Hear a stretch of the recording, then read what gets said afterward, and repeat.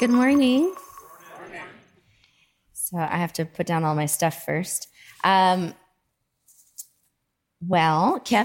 asked me to, he assigned me to today. And as we're going through talking about getting into your word, specifically what he assigned to me was, if I can find it in my 8 pages of notes, which is ridiculous.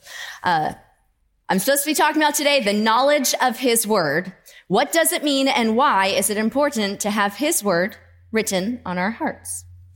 So today I have 3 points that I'm going to be going over with you today. 3 points. There's 3. It's not that many. 1, God's word is easy. 2, God's word is light. And 3, God's word brings freedom. So God's word is easy. God's word is light. God's word brings freedom. So if you guys want to stand, we're going to go ahead and start by reading from Hebrews chapter 4, verses 12 through 16. It'll be 2 pages. For the word of God is alive and powerful. It is sharper than the sharpest 2-edged sword, cutting between soul and spirit, between joint and marrow. It exposes our innermost thoughts and desires. Nothing in all creation is hidden from God. Everything is naked and exposed before his eyes. And he is the one to whom we are accountable. So then, since we have a great high priest who has entered heaven, Jesus, the Son of God, let us hold firmly to what we believe. This high priest of ours understands our weaknesses, for he faced all the same testings we do, yet he did not sin. So let us come boldly to the throne of our gracious God. There we will receive his mercy, and he will find grace of us when we need it most. Lord, thank you so much for your word. Thank you for the life that it gives, and I thank you for today.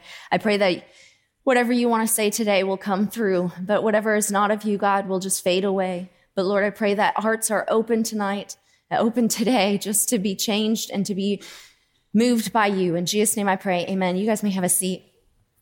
So the first point is God's word is easy. Now, easy is a very subjective word.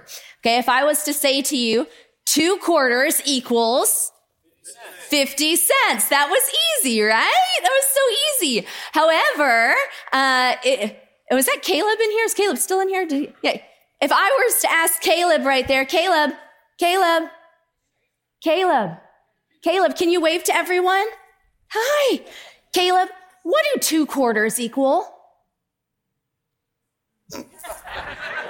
He said this. That's right, Caleb. That's a great answer. Easy can be a little bit subjective. Now, I have my daughter, Nora. Nora, can you come here for a minute? Hi, sweetie. Hi. So Nora is 5 years old, and she knows how to swim to the bottom of our 8-foot deep pool. And she's only 5. Which is actually incredibly impressive. I did not learn how to swim really until I was like 14. I was in high school. It was embarrassing. But Nora, she knows how to swim to the 8-foot deep pool. But here's the thing. She didn't just go in saying, I'm going to dive to the bottom of the pool because I know how to swim. No. That's not how it works. First, she had to learn how to stick her head under the water and be okay with that. Next, she had to, no, we're not exploring. Sorry. Next, she had to, we had floaties on her and she would kick around the pool.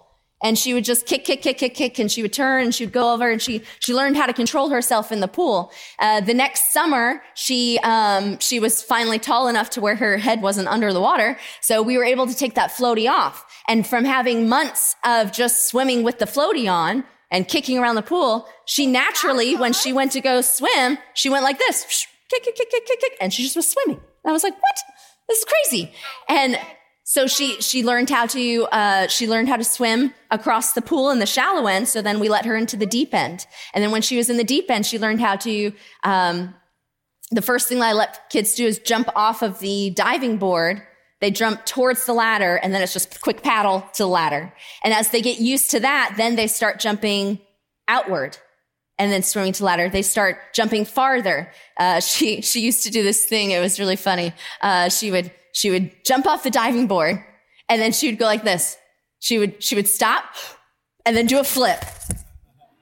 And then she would swim off to every single time. She would jump, go up to the top, do a flip, and then she would in the water. She loved it. But then I did 5 flips. You did 5 flips. Well, eventually, as she got more and more used to that, she started to be able to retrieve those little diving toys that go to the bottom of the pool, and she could swim down to the 8-foot pool, 8 feet deep in the pool. To her, now, swimming is easy, but swimming is not easy when she first started, and swimming was not easy for me even in 9th grade, because the reason why she became so great at that was because she was exposed to it often, because she started to do it, and she started to do it and learn, and she started small, but then she grew. And a lot of that is like the Word of God. Sometimes you guys are like, I want to go deep. I want to learn God's word. But then you read it and you're like, huh? What? Doesn't make any sense.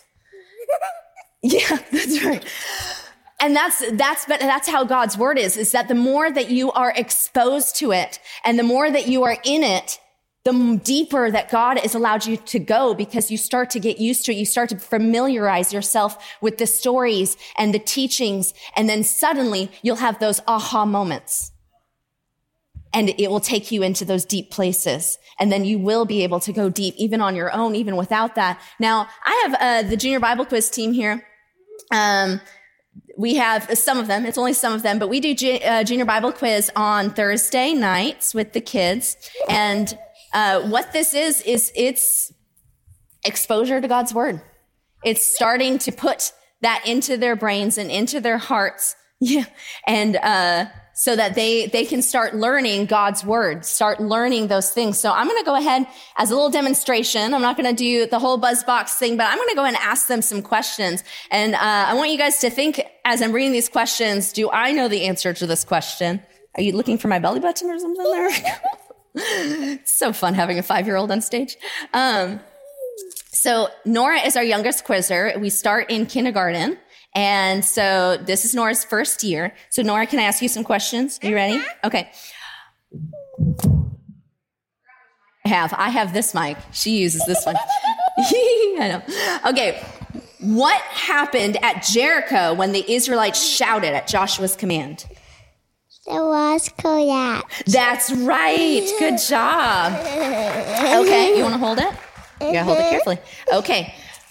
Here's a little bit of a tougher one. What Syrian officer was healed of leprosy by bathing in the Jordan River at Elisha's command?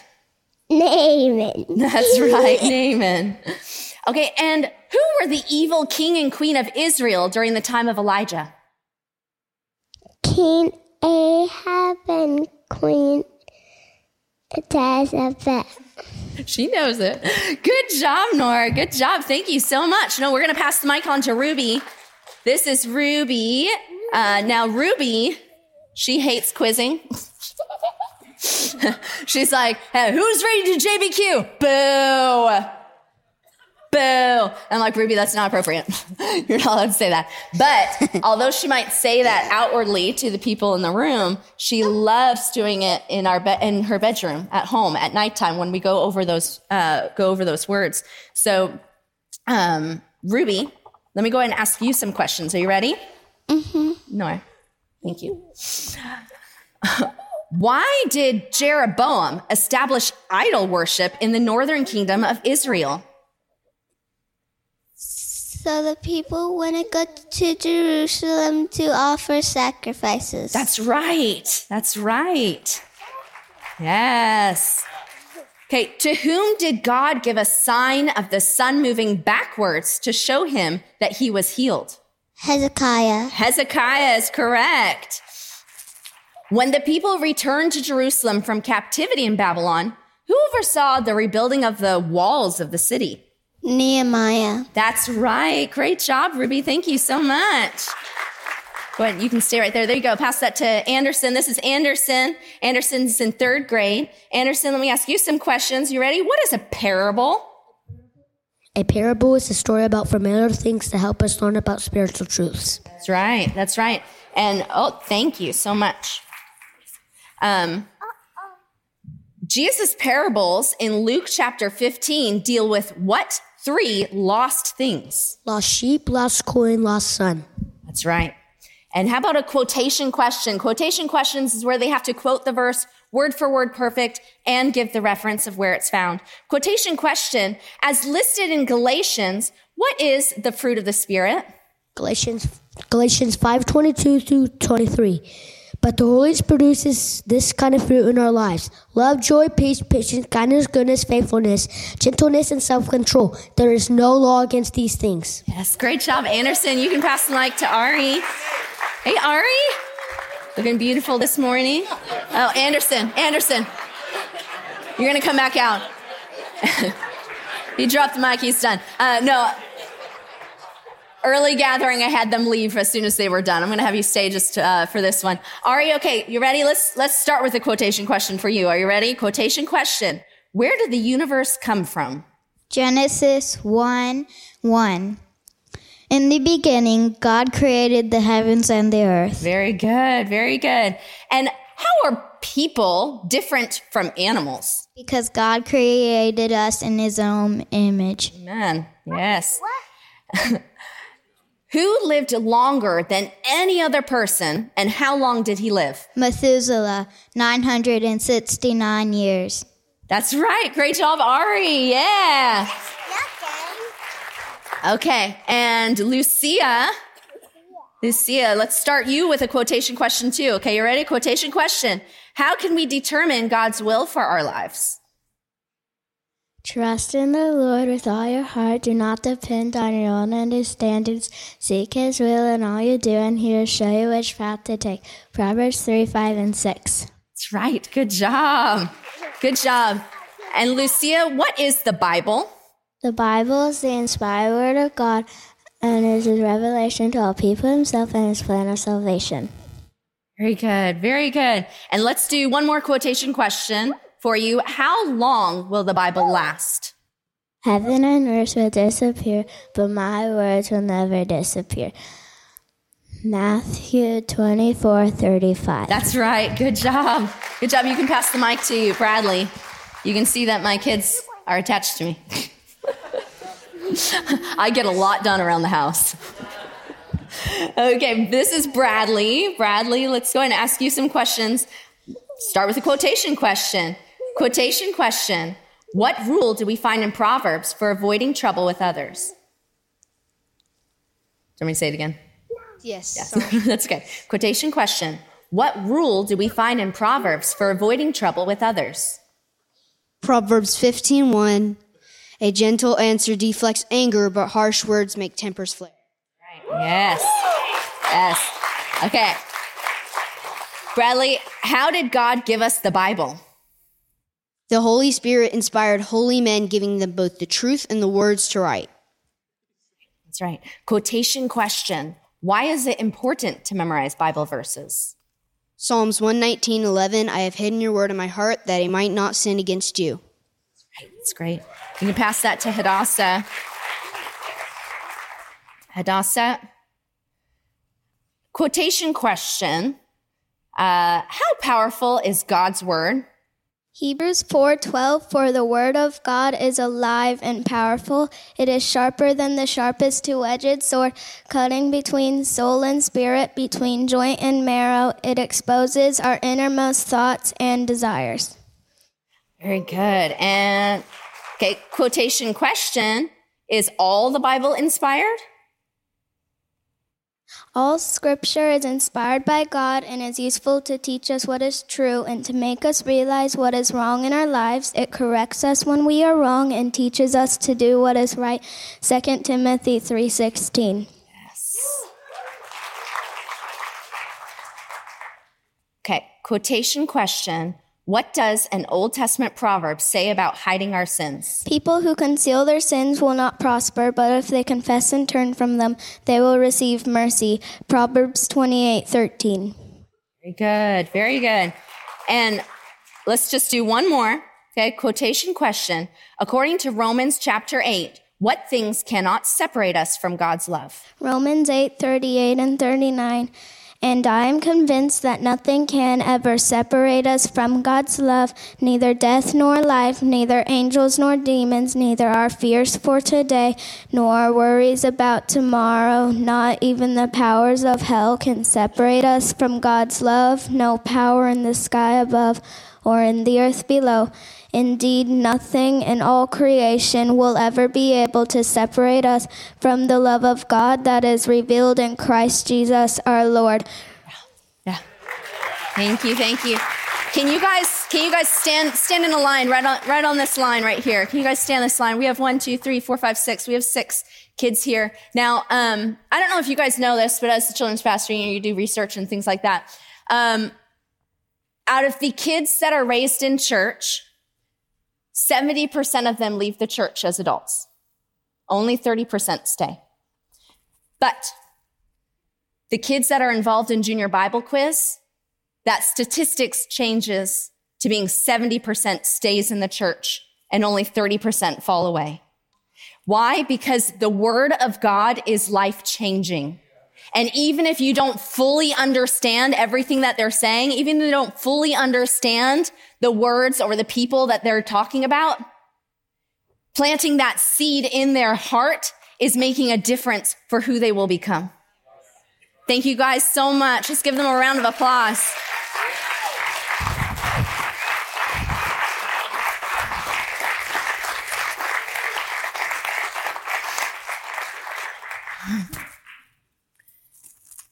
My girls, I have 4 girls.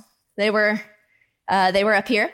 And it's interesting having kids all of the same gender because, nothing goes away. It just kind of all stays in the house. So, the O'Day house has accumulated a lot of stuff, over the years. We have one child, and as she plays with toys, then we have another one. So those toys get passed down to the sister under them, and then they get new toys for Christmas and their birthday. And then eventually those toys get passed down, and then they all get new toys for Christmas and their birthdays. And then those get passed down, and then they get new toys for Christmas and their birthday, and it's fantastic. Not to mention all of the wonderful papers and projects that they bring home from school. That's awesome. And you're like, and you can't throw away those or else you get in big trouble. So things just start collecting, and that's just on the kids' side, not to mention the stuff that we purchase. There's Kirkland's pillow sales are not healthy for our family. Okay. We have way too many pillows stored up for, every season. We just like trading out our pillows. That's why when you come to our house, there's 10 million pillows on the couch, because I don't know where to store it except for on the couch now. But anyways, things have accumulated, and it becomes very annoying and stressful. And we love having people over to our house. We love it. And Kevin, being the kind and generous man that he is, he wants, when we invite you over to our house, he wants to give you the best that we can offer as a gift to you, so that you can come, be at peace, you can rest, you can be yourself, and you can just enjoy the evening. And that means that we spend hours upon hours cleaning the house. And just so you know, there's so much stuff. So what you end up doing is you just you just grab the stuff and you put it in your office, and then you close the door, lock it so that Cole doesn't walk in when he's here. It doesn't stop him. He still unlocks the doors, guys. But anyways, you close that door, and then you get bins, and you push them towards the back of your closet, and you push them to the back of your bedroom, and you just close the doors, because I'm still working through those things right now, so I don't want you to see them. But I do want to welcome you in, and I want you to see this living room I have. so clean and sparkly, and it talks of our personalities, and we can hang out and we can be together in these rooms. Just don't go past those doors. Please. And it becomes very stressful too. I remember Kevin saying, I have collected, like I said, collected the toys for the kids to kind of go through and whatnot. And it was a giant mountain inside our bedroom of stuff that we need to go through. And unrelated, Kevin just said to me, do you ever just wake up and say, I have nothing to do today? I was like, Kevin, I wake up to that every morning. No, I never feel that way. And so it's this stuff that just gets accumulated, and that it brings into an analogy that God gave me. There was someone that's very, very, very close to me that I received this image of like me, and I'm standing in front of this gigantic fortress, and it's beautiful. It's white. It's towering. It's gorgeous. Like all you want to do is, I just want to go explore that. I love that. It's so wonderful. And I have this fortress represents that close friend of mine. And all I wanted was to go inside that fortress. And I've been inside that great room. I've been to the dining room and gotten to feast with my friend. I've gotten to do that. But there were certain areas that I never had access to. These corridors within who this person was that I wasn't allowed. Like the doors were shut to those places. And it was so hard for me because I was like, I want to know this person. I want to know my friend. I want to accept not just the beautiful parts of who they are. I want to accept all of who they are. I want to go deep into who this person is and explore that person. And God went ahead and flipped the script and talking about our house and how that each one of us is a fortress, handsome and strong, filled with treasures put there by the King himself. And people can go in and explore all of this. But inside that fortress, there's also those dark hallways and those doors that you have shoved things into and closed, that you don't want people to have access to, that you don't even want to have access to sometimes, that you try to forget and ignore. And even maybe some treasures and good things in your life that have been stored up in an attic that you haven't, because of all the other stuff going on, you having opened those doors and you've forgotten what's inside. Things that have been forgotten, things that are wanting to be forgotten. And you have this gigantic fortress, but you live in only this much of it. Because you're afraid and you're hurting and you don't want to face what's on that other side, nor do you ever want someone else to face what's on those other side of those walls because you're still working through it. That brings me to my second point. God's word is light. Now, I'm a children's pastor, so children's pastors love object lessons. What? So yes. Youth pastors, Kevin O'Day loves that. So I made a heart. I made it. It's nice and big. It's a big heart.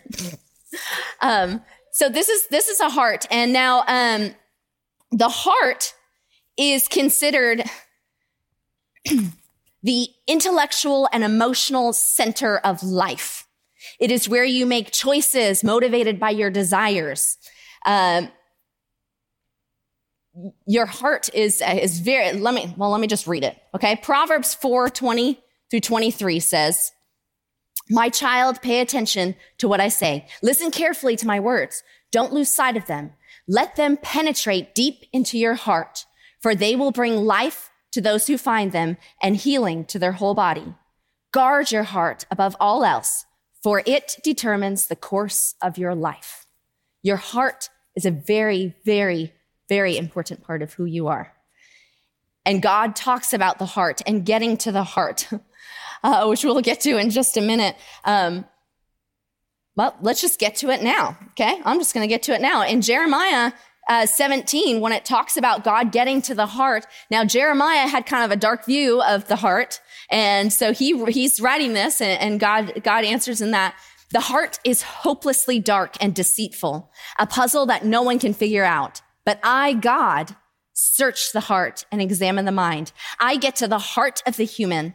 I get to the root of things. I treat them as they really are, not as they pretend to be.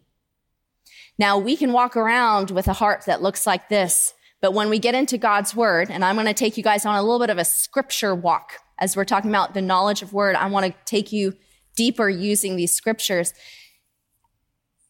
He uses the heart to expose things. Now, and that's using God's word. So we're going to pretend this is God's word. And it says in Psalms 119, 105, your word is a lamp to guide my feet, a light for my path. God's word is a light. And what do we do with this light? Well, Psalms 119:11 says, I have hidden your word in my heart that I might not sin against you. Yep, there we go. Wonder if I can put it here. You gonna stick? No, I'll put it here. Here we go. I have hidden your word in my heart that I might not sin against you. However, we can start to see things in the heart at this point. Why? Because all scripture is inspired by God and is useful to teach us what is true, to make us realize what is wrong in our lives. It corrects us when we are wrong and teaches us to do what is right. God uses it to prepare and equip his people to do good work. It was 2 Timothy 3:16 and 17. But then also, we just went over this verse again. For the word of God is alive and powerful. It is sharper than the sharpest two-edged sword, cutting between soul and spirit, between joint and marrow. It exposes, placing the light in your heart, it exposes our innermost thoughts and desires. Nothing in all creation is hidden from God. Everything is naked and exposed.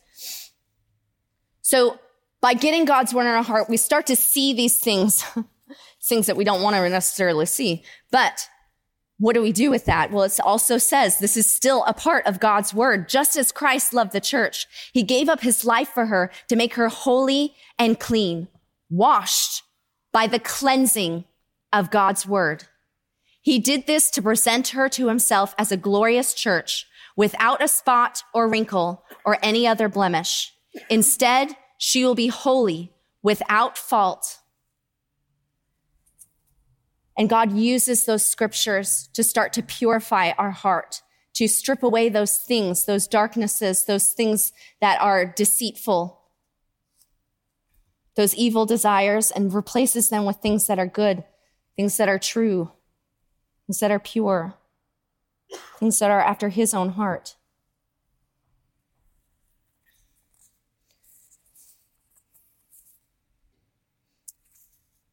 In 2 Corinthians 4:6-7, it says, for God who said, let there be light in darkness, made his light shine in our hearts so we could know the glory of God that is seen in the face of Jesus Christ. So we now have this light shining in our hearts, but we ourselves are like fragile clay jars containing this great treasure. This makes it clear that our great power is from God, not from ourselves. And we are like those fragile clay jars. And the thing is, as those fragile clay jars, things happen in our life that tend to speak into our life. People, situations, things that we've come across. And it starts to give us words that start to be written on our hearts, like alone, forgotten,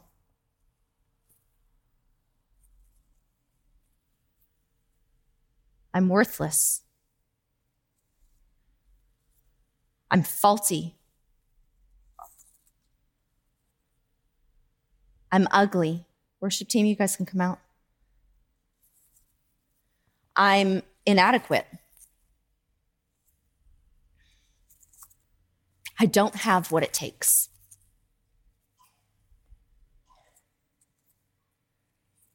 I'm too hurt.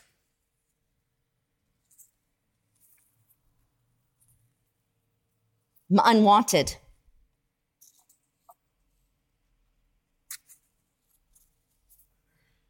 I'm damaged.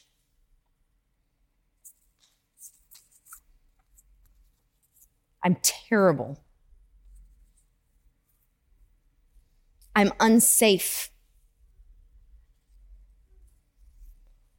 I'm untrustworthy. I'm unforgivable. I am a failure.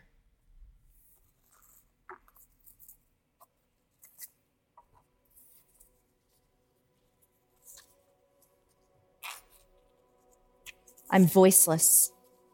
My voice does not matter.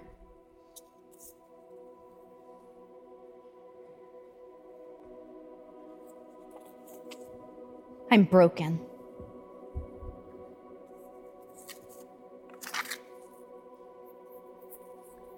Through those situations, through those things that happen to us, we start to write this script in our mind that plays over and over again today. And it's proven true by the things that you do. Yes, I am a failure. I failed that test. Yes, I am a failure. I couldn't accomplish this. Yes, I am a failure. That happened again. And once again, I messed it up.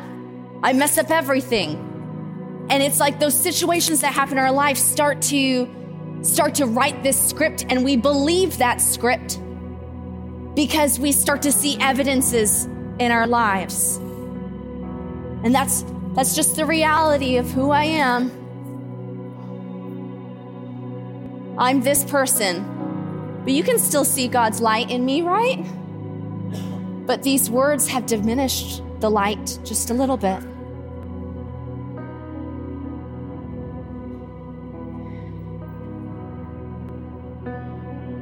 I want to tell you guys something that's very, very important, so I want you to listen.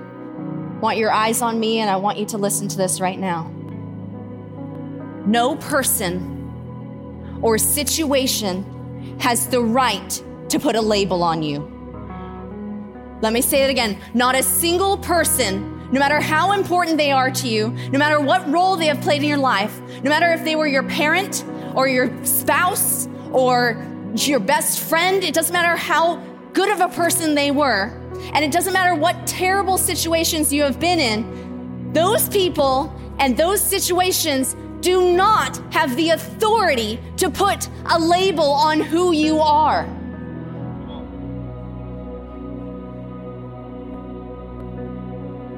Only God can do that. And God speaks into you. You want to know what God says? This is how we respond to how God speaks to us.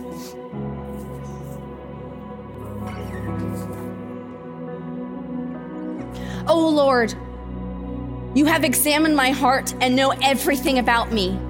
You know when I sit down or stand up. You know my thoughts, even when I'm far away. You see me when I travel and when I rest at home. You know everything I do. You know what I am going to say even before I say it, Lord. You go before me and follow me. You place your hand of blessing on my head.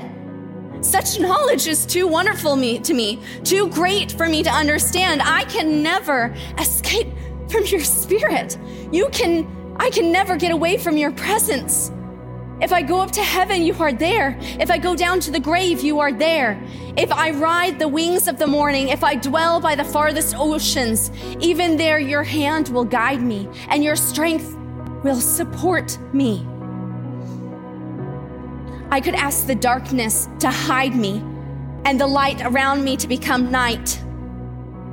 But even in darkness, I cannot hide from you. To you, the night shines as bright as day. Darkness and light are the same to you. You made all the delicate inner parts of my body, knit me together in my mother's womb. Each part of you was done on purpose. Thank you for making me so wonderfully complex. Your workmanship is marvelous. You're marvelous. You're marvelous. You're marvelous. God says you're marvelous. God says you're marvelous. God says that you are marvelous. You are marvelous. How well I know it. You watched me as I was being formed in utter seclusion, as As I was woven together in the dark of the womb, you saw me before I was born. Every day of my life was recorded in your book. Every moment was laid out before a single day has passed. That means he knew the trouble that you would get into. He knew the bad situations that you were going to be in. He knows all those dark areas. However, every moment was laid out before a single day had passed. How precious are your thoughts about me? His thoughts about you are precious, not disgust, not in judgment. It says that his thoughts about you are precious. How precious are your thoughts about me, O God? They cannot be numbered. I can't even count them. They outnumber the grains of sand. And when I wake up, you are still with me. Search me, O God, and know my heart. Test me and know my anxious thoughts. Point out anything in me that offends you, and lead me along the path of everlasting life. This might be the reality that you have accepted, but it's not the truth of God. The reality that you have accepted might say that you are a failure, and it's been proved over and over and over again. But the truth of God says, by Jesus Christ, you are victorious. Your reality might say, I'm weak. I don't have what it takes. I'm inadequate. But the truth of God, oh, this is good. I got to read it to you because it's just so good. The truth of God in 2 Corinthians 12:9 says that my power works best in weakness. My power works best when you are weak. So accept it. It's a good thing. Your reality might say that you're voiceless. But the truth of God says, excuse me, I created you in my image. I gave you a voice box. And I gave you a voice box because I wanted you to use it. Because we overcome by the word, the blood of the Lamb and the word of our testimony. And I have a testimony for you that I want you to share. So don't keep your voice quiet, but speak out. Speak out when you're afraid because I am there. Speak out when you feel weak because that is when my power is strong. That is the truth of what God speaks over to you. No matter the reality that you might believe, no matter the reality of what people have placed on you, no matter the labels that you have accepted.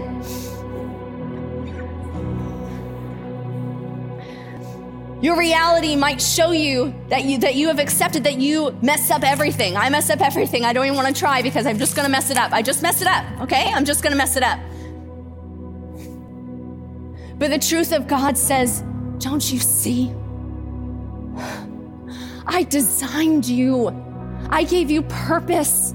And I designed you to be exactly where you are today. And as such, you play a vital and valuable role in this equation. So whether you mess it up or not, you are important in this. I want you to be there. I want you to do it anyways. And you are getting two realities. The reality that you have put here, or the reality of what God says about you.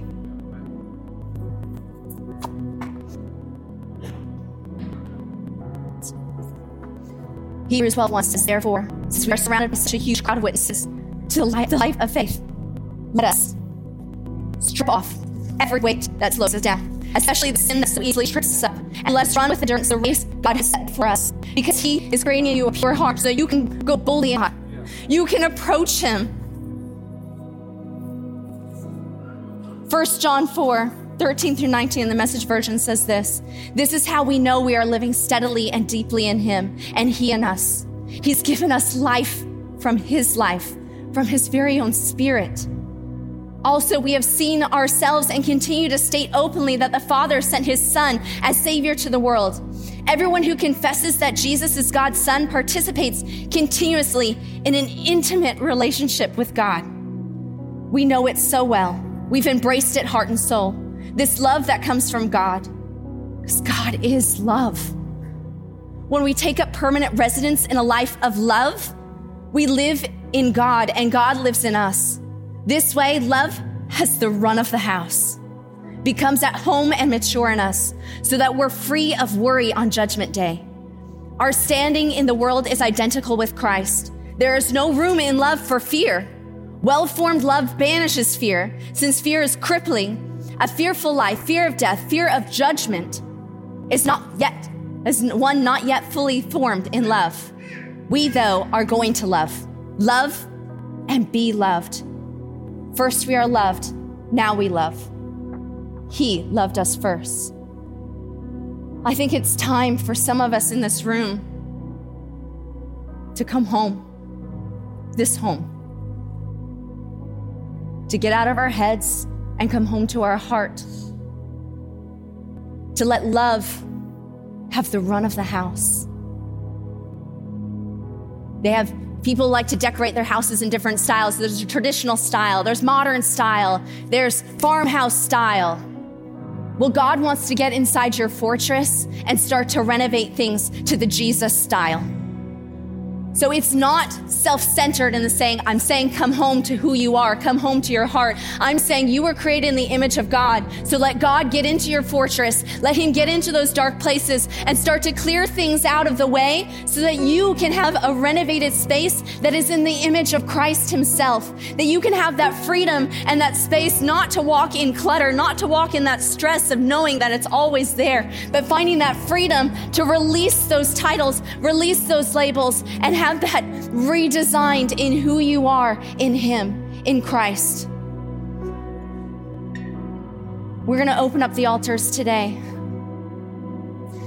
And this is my last point, that God's word brings freedom. Just getting into his word can help the process of going through those things in your life. So if there's a door that has been closed in your life, there's a corridor that you don't want anyone to have access to, I know it's scary.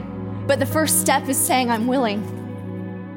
And so I want you to come down to this altar space. And elders, you can come to pray with people, or you can just come and you can just pray here on your own. But what I want you to do is to take those things, open up that door, and metaphorically just take that, whatever is locked behind those doors, and offer it on the altar before God and say, God, I'm willing to have you take this. I'm willing to have you clean it out. I don't want to accept this as my truth anymore. I want to accept your truth, your reality of who I am. Come renovate my space. Open me up. Let me be an open fortress of safety for you. In Jesus' name.